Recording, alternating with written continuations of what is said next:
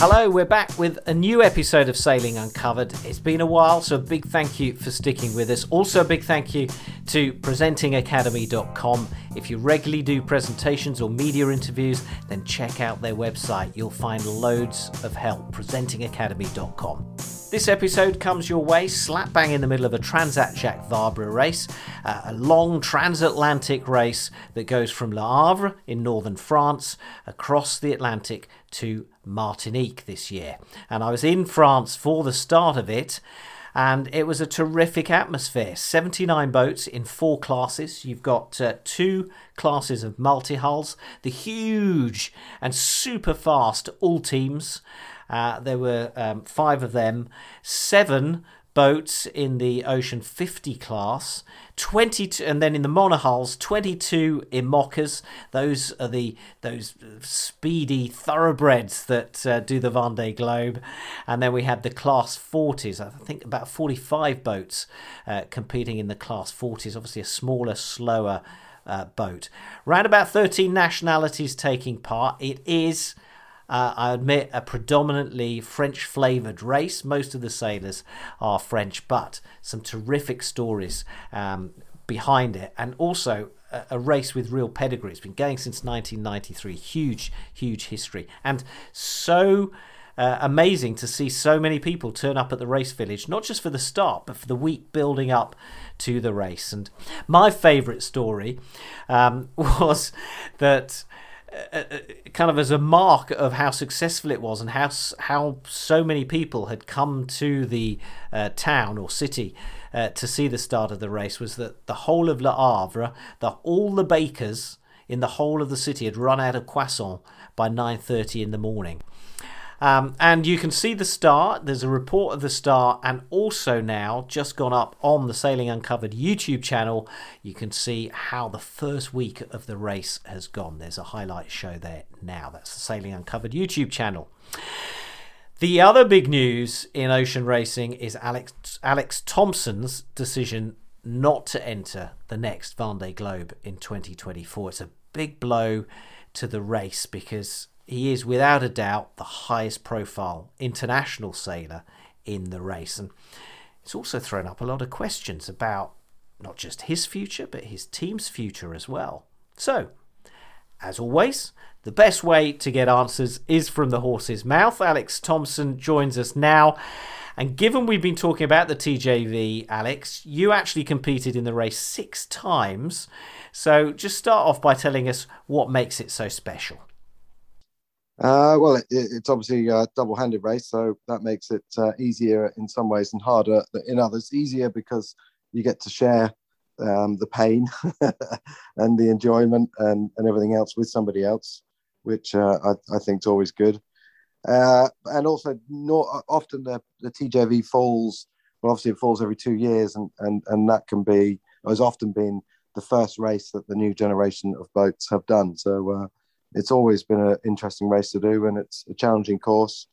It can be tricky with the winds at this time of year, as we're seeing this time round. So, yeah, no, it's a challenging race. It's good fun. You push the boats hard, and you discover a lot. So, what's your fondest memory of it? Probably my first one, actually, with Josh Hall in 1999. The course was going into Cartagena in Colombia, and I think we finished in 7th. I think we were the last finisher.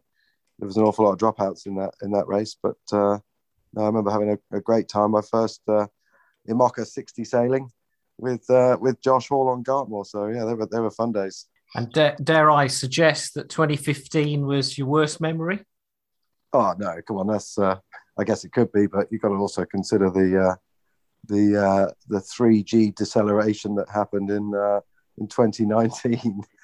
So yeah, the last 2 Jacques Vabres weren't the best for me. Tell us a little bit about them. Well, in 2015, I was with Guillermo, and we got rolled upside down by a rogue wave.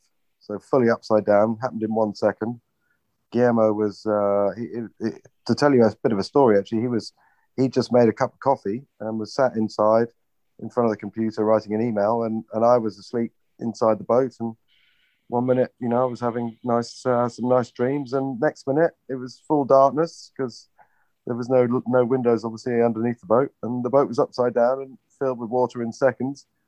And Guillermo and I ended up, we managed to right the boat, get her upside down, which is, an amazing safety thing for the IMOCAs. It's one of the rules. And I'd never even thought it was possible to turn one of these things fully upside down. And in those days, we used to do the 180 test. So Guillermo and I had been upside down in the boat 6 weeks before this happened. And then when it happened, my goodness me, it was like rabbit in a headlights. We were all a bit surprised, but yeah, we got her back upside down again. We then got airlifted off, and then from the airport straight to the port. We got hold of a tugboat and steamed out, found the boat, salvaged her essentially, pumped her out, brought her home, put her on a Santander, sent her back to the UK, and fixed her up. And then, of course, we came second in the Vendée. We eat a lot of peanuts on the boat, and then we're pumping out the boat with a diesel generator pump, and it was like a peanut pebble dash, probably 30,000 peanuts getting fired into the ocean. Yeah, it was a pretty extreme experience, I have to tell you. But so was 2019. Being decelerating and stopping at 3G was a hell of a a stop, and it could have injured me badly and Neil. So we were very fortunate to get away with it, and then of course we then had to sail 800 miles to the Cape Verde Islands without a keel, which was also interesting. Well, those sorts of accidents can really knock your confidence. I was talking to Sam Davis before she left on this TJV, and after the experience, she hit an object in the last Vendée Globe, as you'll remember. She was saying that her co-skipper this time, she chose him because she finds his way of sailing reassuring. So it can have quite a big psychological impact on you, can't it, as a skipper? I imagine so. But to Sam, what do you do? Sam's now not going to sail slower because of the incident. I guess the analogy is, having a car crash in a car. You're going to get back in the car again, and maybe you will think about it a little bit. But there's not much you can do really. It's one of those things that happens. Okay. I think in probably both our incidents, having some new tech, the whale pingers now hopefully is going to start reducing some of these incidents, because apart from having to to look after ourselves and our boats, obviously most importantly is we've got to look after what's in the ocean, because that's their natural habitat. Looking at the field, looking at the fleet that's out there at the moment doing the TJV, so many big names, so many potential, favourites. Who are the ones to watch? There are some clear favourites to me, particularly in the old teams with Gitana team with Frank and Charles. They're a notch above everybody else. I have to say, I'm surprised how close Francois is with such a new boat. That speaks very positively, and it looks to me like Armel has done a good job to get back some. So I think in the old team class it looks closer than I thought it might be, which is exciting, and it looks also in the 50 fleet looks to have closed up a little bit, which again is nice. And I think it's very tricky conditions. People aren't going to be worried about huge storms and being beaten up now. Now it's just a real tactical game of chess, really, to try and get down and keep the breeze and keep going fast. And I think in the IMOCA class, obviously, I'm paying most attention to, and I'm surprised again. I'm pleasantly surprised how well Thomas Royant and Morgan Le Gravier are doing on Linked Out. Apivia is to me the clear favourite here, but they've seemed to be doing a good job to match and stay very close. So they've obviously made some really good improvements, particularly downwind. So that's really good. And obviously Jeremy Baou is in the hunt. He's always going to be in the hunt as far as I'm concerned. And it's to see Sam in there with Nico. I mean, yeah, they're sailing really smart on a boat that's not supposed to be as fast as these guys. So she's doing great, and of course she's going to get her new boat. So yeah, we're gonna see a very competitive, very dangerous Sam Davies coming up. So obviously in this race is marred a little bit with the two dismastings, which is very surprising. We've seen a very reliable fleet in certainly regard to the masts. So I'm surprised, and I'll be very interested to know, why these masts have come down. And one of them in your old boat. Yeah, absolutely. Yeah, that mast is, I don't know if it's the same mast, but it will have done some miles for sure. I regard these masts as pretty bulletproof. I mean, they need managing. You have to manage them well, and there's a few things you can't do without. So it is possible to make a mistake and dismast, fairly easily. But even so, it's if these guys will be managing the mast very well, and I very much doubt there's an awful lot of human error that comes into these things now. You're going for a Pevia in the Immoccas. What do you make of those monster all teams? How do you think that's going to pan out? I think Gitana will play out first in the end, but we've got the new boats from Banque Populaire and from Francois Gabart. So I think the future's looking nice and bright and competitive. These guys still might even you imagine you put a new boat in the water, Alec, you're improving rapidly. How the boat performs, but it's in minutes now. Every hour they're out there, they're learning, and those guys will be getting slower. So the development curve or the performance curve is vertical with the likes of Armel and Francois, whereas Gitana, it's going to be much flatter. So we may even see that these guys start learning enough and learn how to make their boats go faster to challenge Gitana. But I think that's maybe my feeling is it's a little bit too early, perhaps. What about the future? What about your future? You're not calling it retirement, which I think is fairly clear, because retirement's a big word, but you're not doing the next Vendée Globe. So just explain the parameters then of your decision. It's a fairly easy decision for me, Alec, because I'm 20 years in, and 10 years ago, my wife Kate and I had our first baby, Oscar, and 3 or 4 years later we had Georgia. So they're 10 and 7 now, and for a Vendée campaign, it's all consuming. It takes every waking moment you have, and apart from that, I spend probably only 4 months of the year at home. So when I consider that my job and what I do, it's my passion, my dream, what I love. Ultimately, it's still a game. That's what we're doing, is playing a game, and I don't see that it's not correct or right for me to not be a proper dad, take that responsibility properly, and as well support my wife, who has had to give up her life to look after our kids and run our lives. So it's about time I pulled my weight at home, quite honestly. And back to it's certainly not retirement. We as a team, the core of us, want to stay together, and we want to build a new boat, and we want to go and win the Vendée. For me, that the role for me will develop depending on which skipper we have and what partners, sponsors we have. But that's the main goal. We've got an awful lot of knowledge, understanding to complete it technically, as well as commercially, what value we can offer. So yeah, I'm pretty confident we'll put it together, and hopefully be on the start line.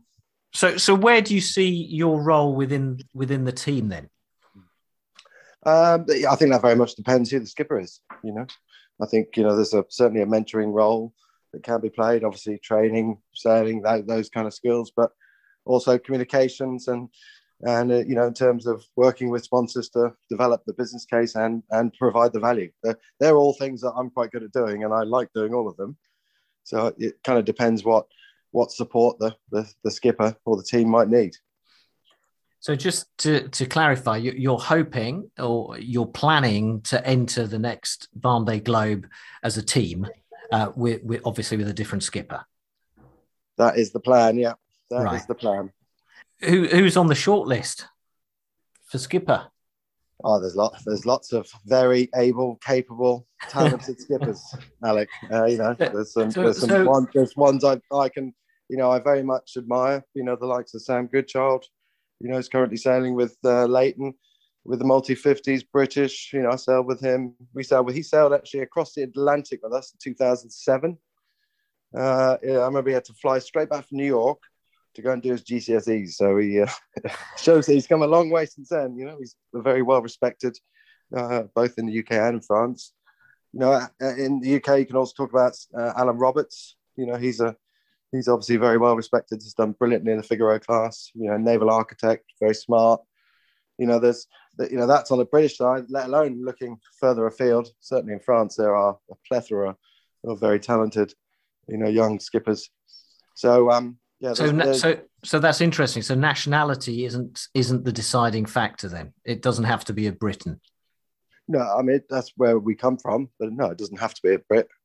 It's what we've learned is very transferable to any nationality. I mean, in my heart of hearts, Alex, I'd love to work with somebody international because I'm still feel like I'm the international PR department for the Vendée, but it doesn't need to be, and actually from a in terms of notoriety, I guess in France, it's probably one of the places where I'm most well known.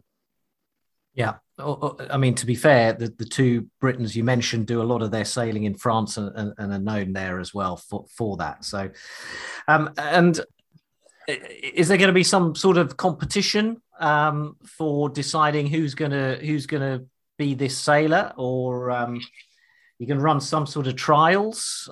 Well, I mean, I think when you go into these campaigns, we talk about it. For us, it's a team event, but ultimately there's somebody that sits at the top of that who takes all the glory and does a lot of the work. He or she is a personality, and in previous times that was me, and I'm certainly able and willing and wanting to support that person. But ultimately, that's they've got to work with the partner. So in some ways, I don't want to put the cart before the horse.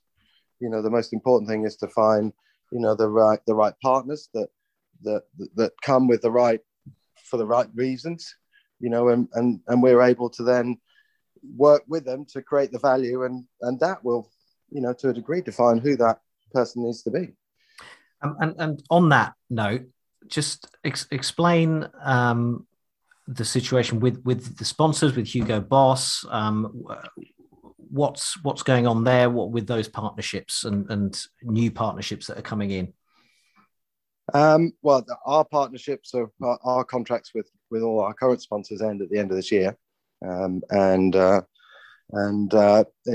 includes Hugo Boss, and it's the end of an era with Hugo Boss. I've felt very privileged to be part of their stable. They've been amazingly loyal to me, and they've challenged us, pushed us, and to some degree they've allowed me and the team to publicize the sport around the world. They've enabled us to do that, and I'm supremely grateful to them.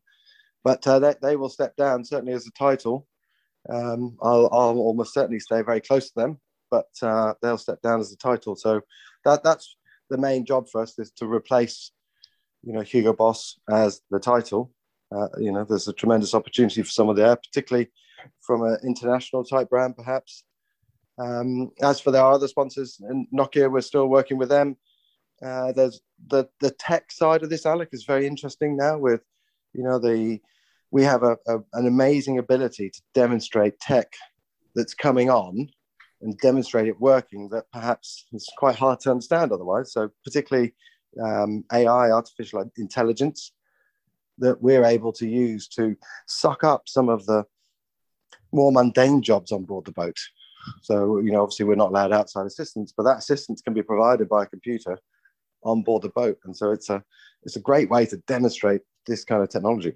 There's a bit of AI technology, if I remember correctly, from the last Vendée, which I'm sure is being developed further, where it's trying to spot marine animals, mammals in the ocean to avoid collisions. In the same way as you'd avoid, obviously, try and avoid floating containers. I've done an awful lot of miles on the sea. I can tell you, I've never seen a floating container. I've seen a lot of mammals out there. Now there's for us when we had our collision in 19, when we stopped at 3G, we whatever we hit was under the surface. So our assumption is that we hit a whale, and due to that incident, I felt we couldn't do anything. We couldn't do nothing. You know, to me, apart from the fact that I could have been killed, and so could have Neil, and we could have sunk the boat. You know, the main thing here is that we have a responsibility to not hit these animals who have to live in the ocean. So we work with a company called Future Oceans down in Australia, and they developed a pinger which goes in the front of the keel, and it's the same as the ones that get used on nets for dolphins and whales, etc. to stop them going in the nets. And so yeah, there's a number, maybe half the fleet of IMOCA now have these pingers, and you know, there's not a lot of science behind it. You know, you can't. The data is pretty much can only be who did you have one and did you have any collisions to not. But at the moment, it looks fairly positive. And I think it's a important step forwards. Apart from that, we have another device which has been developed called the Oscar. It's my son's called Oscar, but they're not just coincidence. No connection. And that's a thermal camera that sits at the top of the mast with a video camera as well, and it's been taught to detect objects. So if it sees an object in the water, it can set off an alarm. You've only got 600 meters, which is, you know, that if you've got something coming towards you at 20 knots and you're doing 20 knots, you haven't got very long seconds. But it can also now be connected into the autopilot system, and in theory, it can drive around these objects. So it's technology in progress. You know, it's a great step forwards. You know, I think it's exactly the way we have to go, and there's a lot of teams committing to it and developing it. And so yeah, it's looking like we could have a reliable kind of system to stop some of these collisions from happening. In the TJV this year, we've got a brand new boat from 11th Hour Racing, which it's a bit of an experiment. In many ways, we know absolutely everything about it. And in other ways, we don't know anything about it. We know everything about it because it was a sustainability experiment. Absolutely everything has been measured in order to establish its real carbon footprint. And we don't know anything about it because it hasn't been properly tested on the seas and in races at the moment. So we'll see how it performs. But I think some of the numbers as far as the carbon footprint was concerned, they're eye-popping. The IMOCA class has really got to go down a greener, more sustainable route in the building process. Do you agree? Well, I think these building processes are going to evolve for sure over time, but that's not something that can happen overnight. You know, you can't just suddenly change into something else. It needs to happen over time, but it will happen. And you know, we should remember, although the process is pretty ugly, very ugly, of building one of these boats, they last for a long time.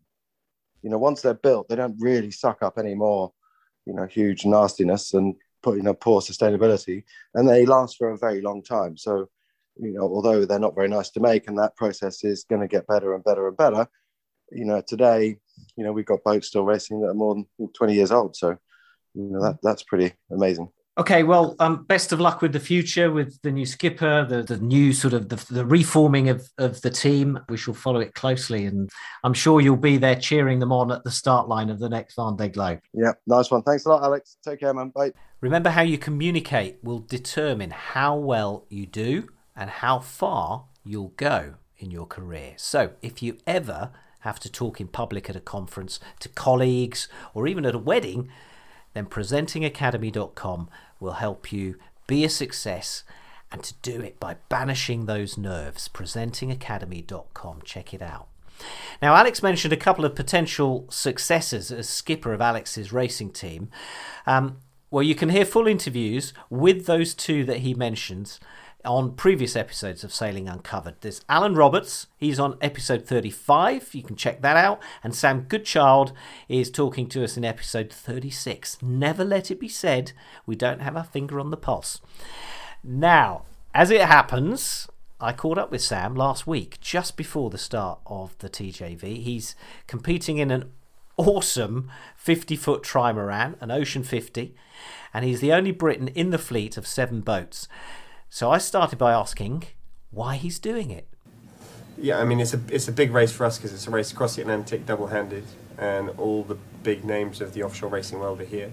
The old teams, the IMOCAs, the Class 40s and the Ocean 50s. So everyone turns up here to do this race, and it's the big showdown of the year, really. There's 3 big events in France, the Vendée Globe, the Route du Rhum, and the Transat Jacques Vabre. So it is a place where all 3 classes come together, apart from the Route du Rhum, which is every 4 years, and we get to kind of line up against the best on the race course that these boats are designed for, which is ocean racing across the Atlantic. And what about for you personally, or as a pair personally? You know, it's all part of a progression towards, you know, the Vendée Globe, is it not?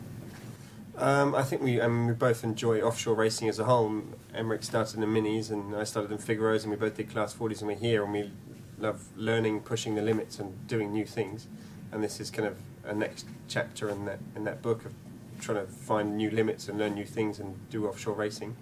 And we're in a new class this year, the Ocean 50, where there's a bunch of experienced sailors, some great boats, and the boats are quite full on to handle and to sail, and trying to find that balance between performance and safety, and trying to win the race isn't something easy to do, and it's an exciting challenge. Well, tell us about the Ocean 50. Tell us about the boat. But I guess the easiest way to describe the boats is that they're the same power as a IMOCA, which we all know, the Vendée Globe boats, but they're half the weight, which means they're a bit of a handful. They're more stable upside down than the right way up, which means they can go fast very easily, but you need to be careful to not push the limits too far. And they're just awesome boats where it's really trying to put the cursor at the right place at the right time, and trying to get the best out of the boats, not something that's easy to do. So it's a real challenge compared to a Class 40 where you can just put all the sails up and you might tip over, but it'll come back up, and you're just looking at performance only, really. Here we've got a whole new element that comes in, which is quite exciting. From the outside, we're 50 metres wide, but the hull's only about 1 metre wide, and it's so long and thin. We're between the mast and the back of the boat is our living area. When you come down the hatch, you're about in the middle of that area. So to the front is most of our storage, wet weather gear, our safety gear, and the engine that helps us get out of the marina. And to the back is our chart table, sleeping area on the floor, and ballast tank. And that's about it. It must be about 3 square metres. And do you have any comforts, any special comforts on board? We've probably got one comfort each. I've got a bunk made, which is just a little net which we can sleep on, and Emmerich has his net to put fruit in so we can go with fresh fruit. That's our one comfort each. The idea is just to take us off the bottom of the hull and not sleep in a beanbag, so there's a bit of airflow. And I remember the last Jacques Vabre 2 years ago, the last week coming into Brazil, it was impossible to sleep in the daytime because it was too hot. So I'm trying to counter that problem. I'll let you know in a few weeks how that went. Whenever the boat leaves the dock, it has to have honey waffles on. And I've got a great team that makes sure that it's always the case. And how do you eat those honey waffles? How do you like them? Just as they are. There's a packet of 6. There's real ones and there's fake ones, and you need to be careful not to get the fake ones because it's not the same taste. And you can blind test me any day of the week and I'll tell you which ones are the fake ones. Thanks to Sam Goodchild, and a huge thank you to Alex Thompson for taking time out with his family to talk to us here on Sailing Uncovered. And that is it for this episode of Sailing Uncovered. Remember to check out presentingacademy.com and talk in public with confidence. From me, Alec Wilkinson, it's goodbye.